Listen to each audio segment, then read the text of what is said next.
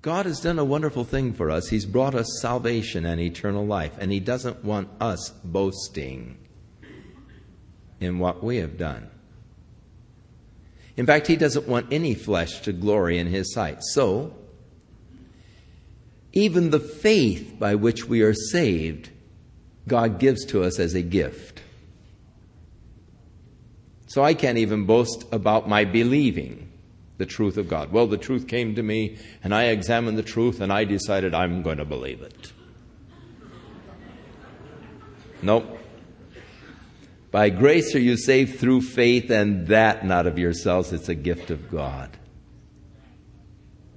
It's not of works, lest any man should boast. You see, God knows the tendency of our old nature to want to receive glory.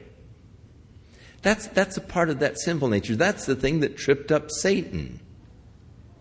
I'm going to exalt my throne above the stars of heaven. I'm going to sit in the congregation in the sides of the north. I'm going to ascend into the heights. I will be like the Most High. I want people to recognize and worship and glory in me. How art thou fallen from heaven, O Lucifer, son of the morning, who didst exalt thyself, looking for glory. God knows that that's a part of our nature. And therefore, He placed salvation outside of our capacity, outside of our ability. He made our salvation on the basis of His grace, His work through Jesus Christ, and my believing that work, and then He gave me the faith to believe it. He drew me unto Himself, placed the faith in my heart to believe His truth.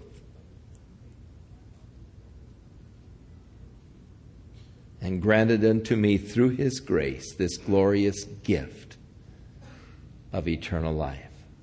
For by grace are you saved through faith, and that not of yourselves. It is a gift of God, that faith by which you were saved. And it is not of works, your salvation, lest any man should boast. For we are His workmanship.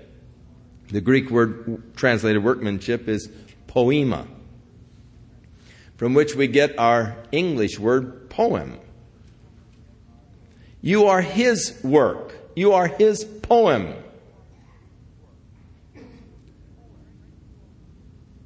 A poem is a thing of grace, a thing of beauty.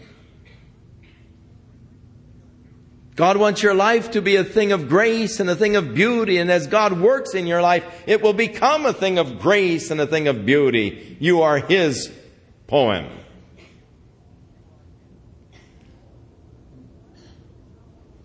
The poet seeks to express himself in beautiful terms. He seeks to express beauty in attractive terms. God is seeking to express Himself. And your life becomes that expression as God works in you. You are His work. As God works in your life, conforming you into the image of Jesus Christ, you then become the revelation of God to the world around you. The expression of God. Now, Jesus, it says, was the express image of His glory. He said one day to His disciples, if you have seen the Father, you have seen me. Or if you have seen me, you have seen the Father, rather. Philip said, show us the Father, we'll be satisfied. If you have seen me, you have seen the Father. How sayest thou then, show us the Father? Don't you believe that I am in the Father, and the Father in me, and the works that I do not of myself, but the Father that dwelleth in me. He doeth the works. Believest thou then that I am in the Father, and the Father in me, or else believe for the very work's sake? So, God wants you to be the expression of himself to this world. And that is the purpose of God's work in your life, to conform you into the image of Jesus Christ. Now, as we get to the 4th chapter of Ephesians, Paul will tell us that God has appointed in the church pastor, teachers, evangelists, prophets, apostles, and not in that order. He put pastor, teachers last, but I like to reverse the order since then I'm the pastor, teacher.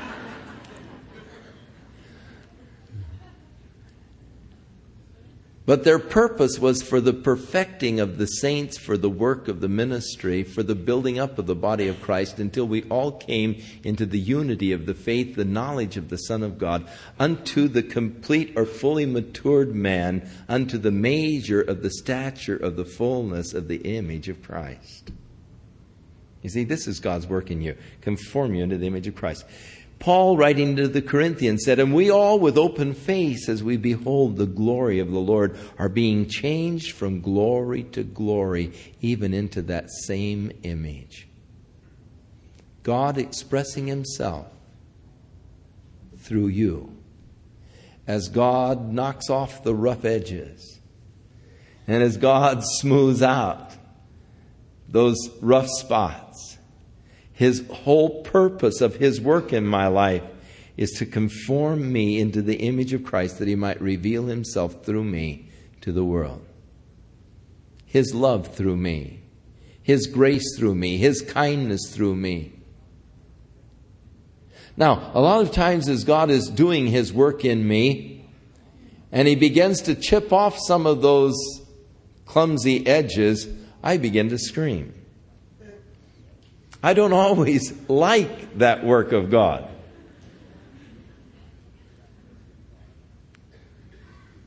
But it is important that I submit to that work of God. I don't always understand it. Lord, why did you chip that one off? I thought that looked pretty good, you know. And I don't always understand why certain hard places have come into my life. But God is working. It's important that I know this. Because as I know this, then I can yield to these things. I don't fight them. I say, well, Lord, my life is yours. If any man suffers according to the will of God, let him commit the keeping of his soul unto him as a wise creator. God, my life is in your hands. You do what you know best and what you see best. Lord, I accept these things that are coming my way. You work, Lord, your work in me, that you might reveal yourself through me. You are his poema, created together in Christ Jesus unto the good works that God has before ordained that you should walk in them. God has already determined, foreordained, that work that you're to accomplish for his glory. God has a plan and a purpose for your life. You remember when Mordecai sent the message into Esther after she had said, hey, I can't just go in and see my husband anytime I want. You know, we've got laws here in Persia, and unless he calls me, I really can't go in to see him. And if I would presume to go in and see him, if he doesn't hold the golden scepter, they'll take my head off. And her cousin Mordecai sent back a message and said, how do you know but what God hasn't brought you into the kingdom for such a time as this? The whole background, the beauty contest where she was chosen to be the new queen, the deposing of the old queen Vashti, and all of these circumstances. How do you know that God isn't working and hasn't been working all the way through up to this point to prepare you for this precise moment in history to bring deliverance for God's people? Now, don't think within yourself, he said, that if this edict goes through that you're going to escape. or that the edict can actually go through. For deliverance will arise from another quarter. God is going to do His work. But you will be the loser if God has chosen to use you to do that work and you fail. So God has been preparing you. How do you know? But this isn't what God has been preparing you for. And as God works in our life, we can know that God has a purpose and a plan. He doesn't just work happenstance in us. It isn't just some kind of a capricious act of God that I've been through these severe testings or trials. It's a part of God's plan in preparing me to do the work that God has already decided that I should do for the glory of His kingdom. So I can look back in my life and I can see how God was preparing me and working in me to prepare me for this place that I am today. And I can go back all the way back, actually, to my birth and even before my birth, to see how God had His hand upon my life even in the prenatal state, as He was preparing me for the work that He wanted me to accomplish for His glory someday. And I can see that preparation in my early childhood as God gave me such a godly mother who, before I was born, when my sister, for all practical purposes, had died, made a covenant with God and said, God, if you'll just spare my little daughter's life, if you'll give me my little girl back to me, I will serve you and minister for you the rest of my life. And how God miraculously healed my sister instantly, brought her back to life. She started breathing again. And 2 months later, when I was born, my mother said, Father, I will fulfill my vow to you through my son. I'll dedicate him to serve you. And thus, from my earliest memories, my mother was teaching me to memorize the Scriptures. Following me around at my place. She let me be a normal boy. Play ball and everything else. But as I was a child, she'd follow me around, having me recite Scriptures. Bedtime. I never heard of Goldilocks or Red Riding Hood until I grew up. But I knew all about David and Moses and Joshua and Paul. These were my bedtime stories. David.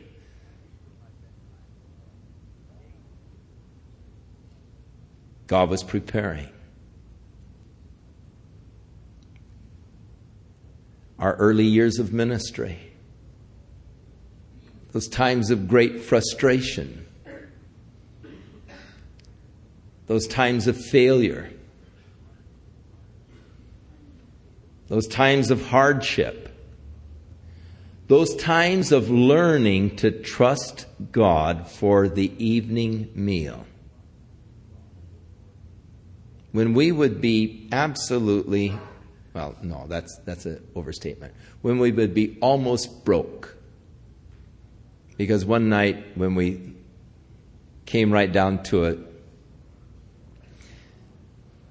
we were almost broke. We went through Kay's purses and my pants pockets and our dresser drawers, and we did find 37 cents. And we headed out to the store with 37 cents to buy our evening meal.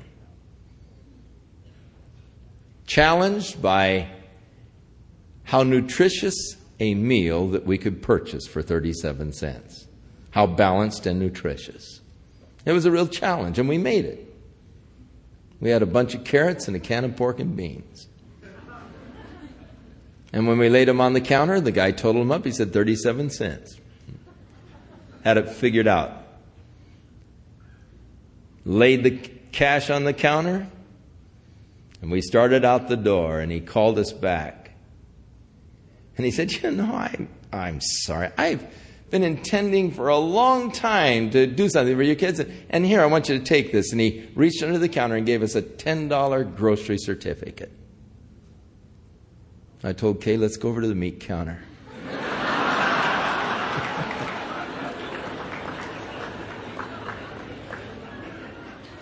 And I said to Kay, pick out 2 of the best T-bones.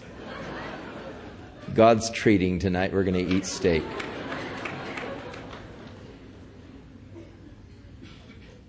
God was in it. God was preparing us to trust Him for the evening meal. Preparing us to just believe in Him and to know that He would supply the needs. Teaching us to be careful and frugal with His funds. Teaching us to be wise and careful as we spent His funds. All of it was important and necessary preparation, for God had in mind the whole while the ministry that we're experiencing today. I didn't have any idea what God had in mind. I had ambitions. Hopefully one day I'd have a church of 250 people. That was my great ambition in life. I was tired of little churches of under 100 because they could never support the needs of the family. And so I worked as Paul, laboring with my own hands so that we would not be chargeable to the churches. When we first began Calvary Chapel, we worked, laboring with our own hands. And I was prepared to continue to work. But God had other things in mind, far and above anything we'd ever dreamed. The work that God has in mind for you to do for Him. Now, I do believe that we can check out of God's program if we desire. I think that we can say, okay, Lord, that's it. I've had it. I don't want to go through this anymore. I'm going to take another path. And I think that we can actually miss out on that plan of God that He has ordained for our future. Not that we were going to miss salvation. Don't misunderstand me now. That's not the issue at all. The issue is God's perfect plan for your life. The work that God has before ordained that you should accomplish for His glory. I think you can miss that. If you rebel against the work that God is seeking to do in your life today to prepare you for that work. Now, I do believe that God does prepare the instrument before He uses the instrument. It is the days of preparation that we often despise, though the Bible tells us, do not despise the days of preparation. The days of the small things. Lord, I want to get on to the big thing, the big work you've got. No. It's necessary that God first work in me before God can work through me. That is why we are told in the Scriptures to count it all joy when we go through some real hard testings. That's why we're told to rejoice in tribulation. For God is working in you because God wants to work through you. He's got a plan for you, a work that He wants you to accomplish. Now, I don't think that I've arrived. I think that God has yet a greater work in mind for me to accomplish for His glory. And it is exciting to me each day to see the new opportunities that God brings into our path in the expanding of the ministry as we seek to do His work.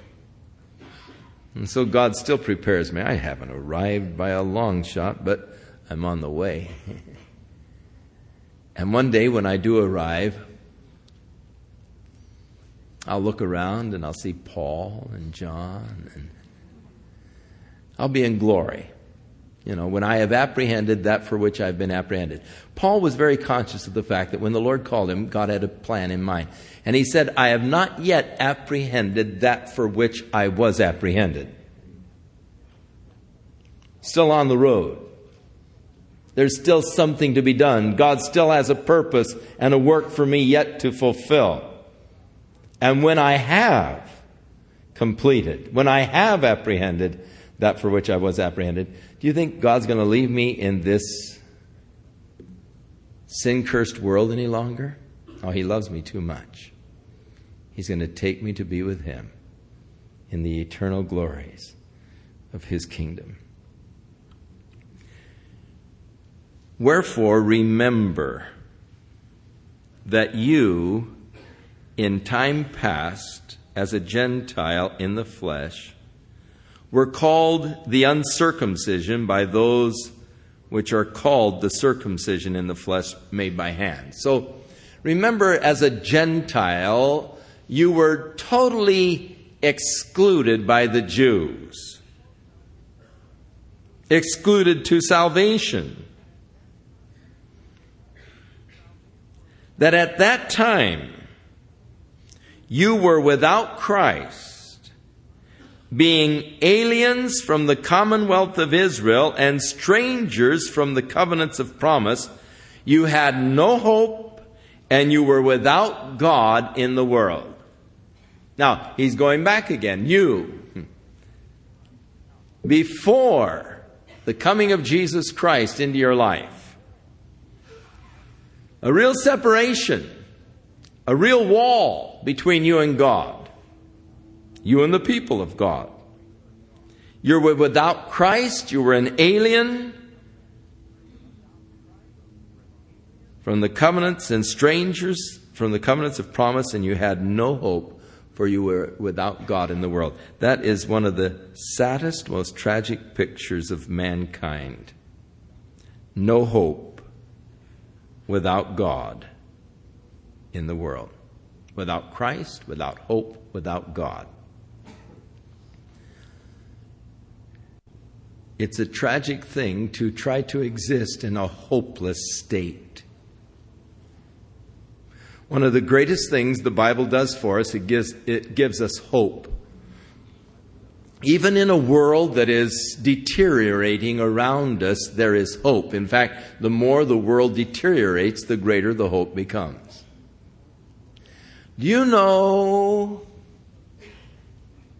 what is the latest conclusion of the most brilliant economist in the world? Do you know what they declare to be the only hope for the world at this point? They are now declaring that the only hope for the world is a unified monetary system. In their latest writings, publications, they are beginning to espouse this as the only salvation for the world. The only hope for the world is a unified monetary system worldwide. That's the only thing that'll cause mankind to lay down their arms, because we'll all realize that we're having the economic problems in trying to build these tremendous armaments and everything else, and we'll all be joined together in an economic endeavor to make the world a better place. So we've got to have a unified worldwide monetary system.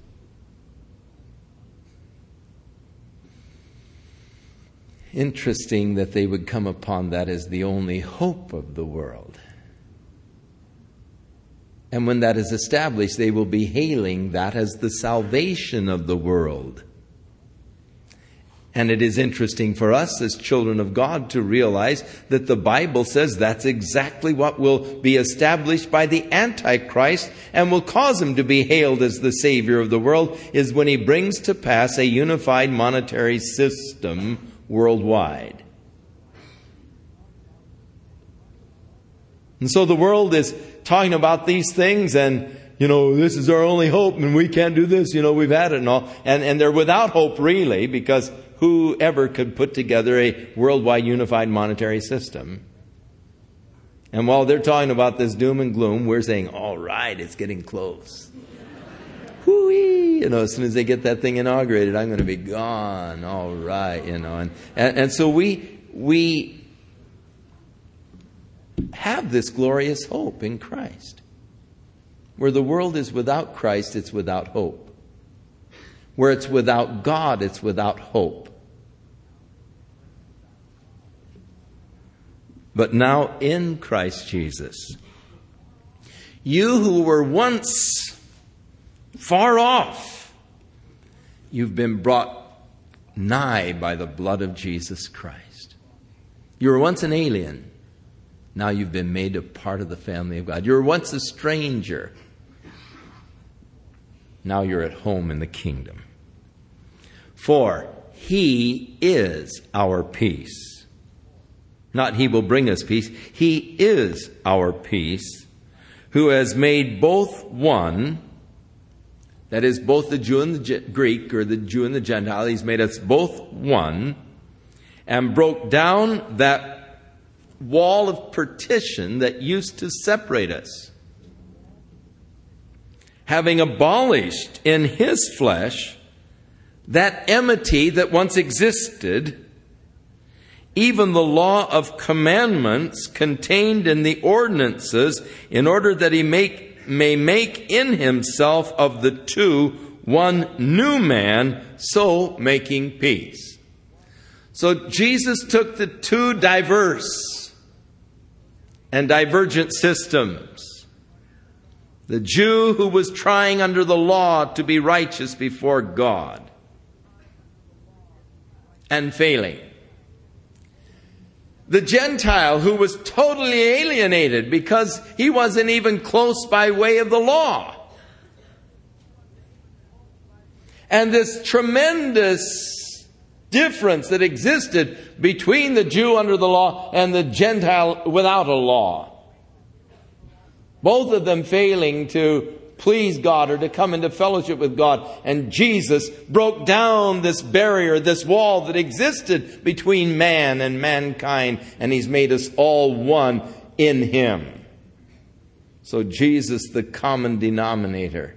And He is the one way by which man can come to God. The Gentile apart from the law, the Jew within the law system, all have to come this new route that Jesus has established. So that as we all come by the same path through Jesus Christ, we become one, and no longer does this great difference exist between the Jew and the Gentile. So in making from the two one new man, and thus He has made peace, that He might reconcile both unto God in the one body by the cross, having slain the enmity thereby. Or in the cross, you see, He fulfilled the law.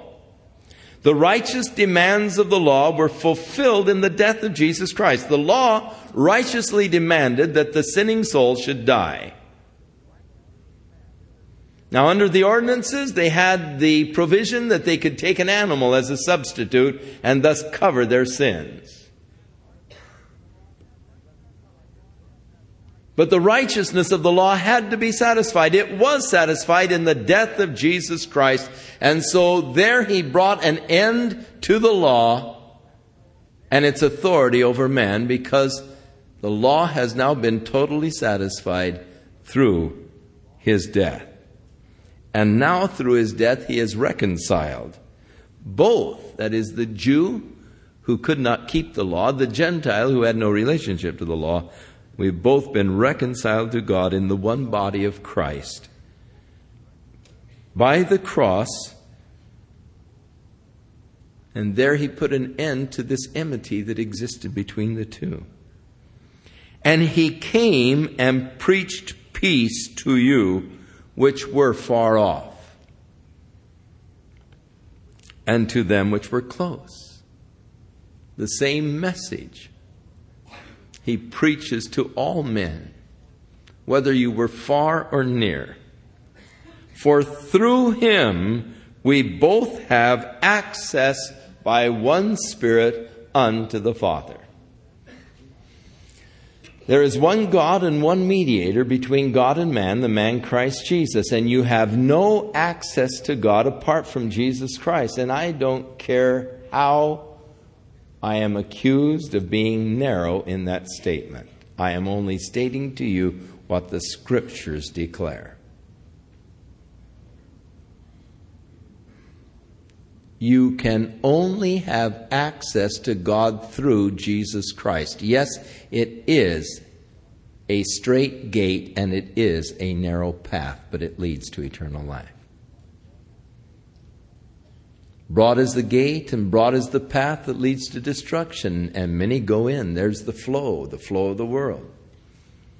But straight is the gate and narrow is the way that leads to eternal life, and few there be that find it.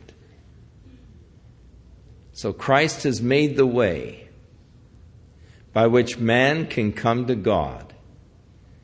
It's a road that's marked by blood, but it brings us into fellowship and in communion with the Father. So you are no longer strangers and foreigners, but you've been made a fellow citizen with the saints and of the household of God.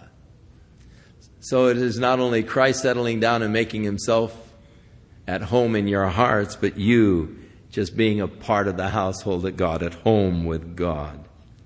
And you are built upon the foundation of the apostles and the prophets. Now, these are not the prophets of the Old Testament, but the prophets in the New Testament church. And we're not really built upon the foundation of the apostles. They are not the foundation upon which we are built, but we are built upon the message of the apostles. That is the foundation. Paul said, "No other foundation have we than this which is already laid, which is Jesus Christ." Peter said, "You are the Messiah, you're the Son of the living God." And Jesus said, "That's good, Peter. God revealed that to you, and upon this rock I'm going to build my church." He is the foundation upon which we are built. The message of the apostles and the prophets that God has provided salvation through Jesus Christ, and that He is the way by which we might come to God. That is the foundation laid by the apostles and the prophets in their teaching and in their ministry.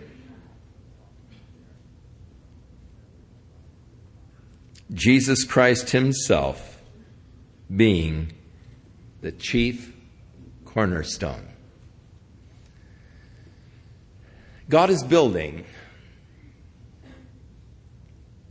a habitation for Himself, a body in which to dwell, the body of Christ, the body of believers. I become a part of that building of God. You remember Jesus said, "Where two or three are gathered together in my name, there I am in the midst." We're the building of God. We've been built upon that foundation laid by the apostles and the prophets, Jesus Christ, the chief cornerstone upon which this building is built. You remember that Peter, standing before the Sanhedrin, quoted that particular Psalm 118, referring to Jesus Christ. He said, "This is the stone which was set of naught by you builders, but the same has become the chief cornerstone. This is the work of God. It's marvelous in our eyes." Psalm 118. Christ, the chief cornerstone. He was the stone that was set of naught by the builders. They rejected Him. He came to His own received Him not. Those leaders of the Jewish religion rejected the chief cornerstone.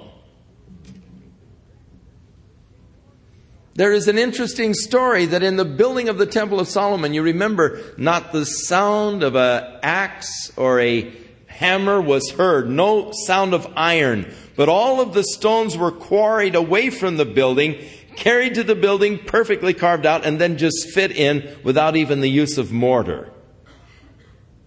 Perfectly carved and fit together. So they had the architect, and he drew the blueprints for each stone, and they would mark them and put them in their position within the temple as they were building it. And the story goes that there came from the quarry a stone that did not have its mark.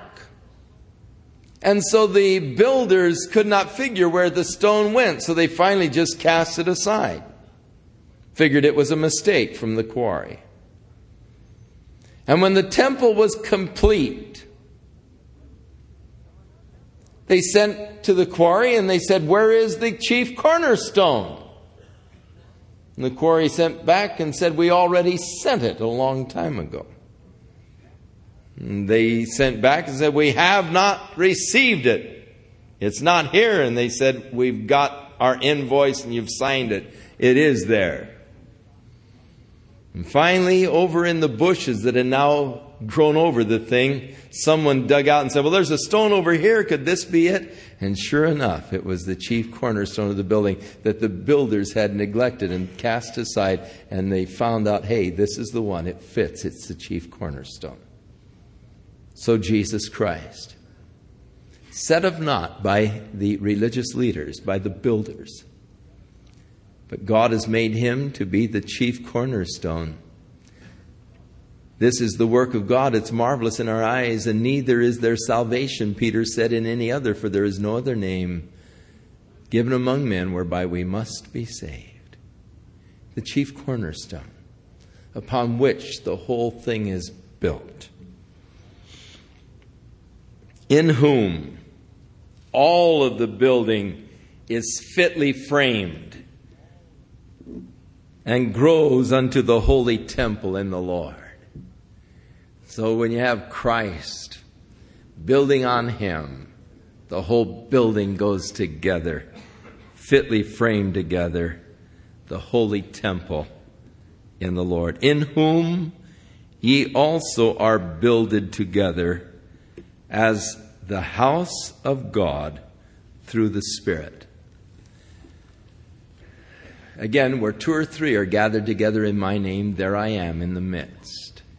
The house of God, where he comes to dwell among his people. And how glorious it is to be able to gather together with the family of God and to experience the presence of Jesus Christ and the power of God's Spirit as he is working to build this habitation. Not a physical building, but our lives that are being knit together, fit together in this whole plan of God, this glorious building where God will reveal himself to his people and through his people to the world. Thank you, Father, for that wonderful work of your Holy Spirit in our hearts and lives, for that grace whereby we were saved, for your work in us as you prepare us to do your work, for your Spirit drawing us near when we were without hope and without Christ and without God in this world, for making us a part of the family of God, fitting us together as we are built upon Christ. Oh Lord, you're beautiful. And we love your work. Amen. You are his workmanship, created together in Christ Jesus unto the good works that God has before ordained that you should walk in them. God has a plan for your life this week. God is working in you. God wants to work through you. As you yield yourself, your lives to God, you'll begin to discover that which God intended and purposed for you to do for his glory. But you can only discover it by yielding to him. as a potter works with the clay. And as he begins his work with the clay, in his mind, he has a vessel that he intends to make out of that lump of clay. To take that shapeless bit of mud and to carefully work with it until he forms a vessel that he has in his mind to form from this bit of clay. So God takes your life as a bit of clay and has in his mind a vessel that he wishes to form in order that it might perform a specific work or function. God knows exactly what function he wants you to fulfill within the body. Now, that clay has really no choice of its destiny. Nor does it have necessarily any knowledge of its destiny until, as the potter begins to form it, it can begin to understand what its destiny is going to be. As you begin to look at the shape that things begin to take, I begin to realize God is preparing me for this, or God is preparing me for that. And I begin to understand what God is preparing me for as I see the thing take form and take shape. But the only way I can really discover what God has in mind for me is to remain completely yielded to his touch. The moment I resist and stiffen, the work will be marred in the hands of the potter. And many times he has to start all over again. Take that piece of clay and pop. Here we go again, back to zero. Hope I listen this time. And the wheel starts turning. Oh, Lord, what are you doing now? Wow, I don't know. I like that, Boy, how many times I was back to zero. Just a blob again. Poof. But in time we learn that the potter knows best. Just to yield our lives to the touch of God. To let God work in us. That we might do the work that he's planned for us. So, God bless you as he works in your life this week, making of you an instrument that he might use to bring glory to his name.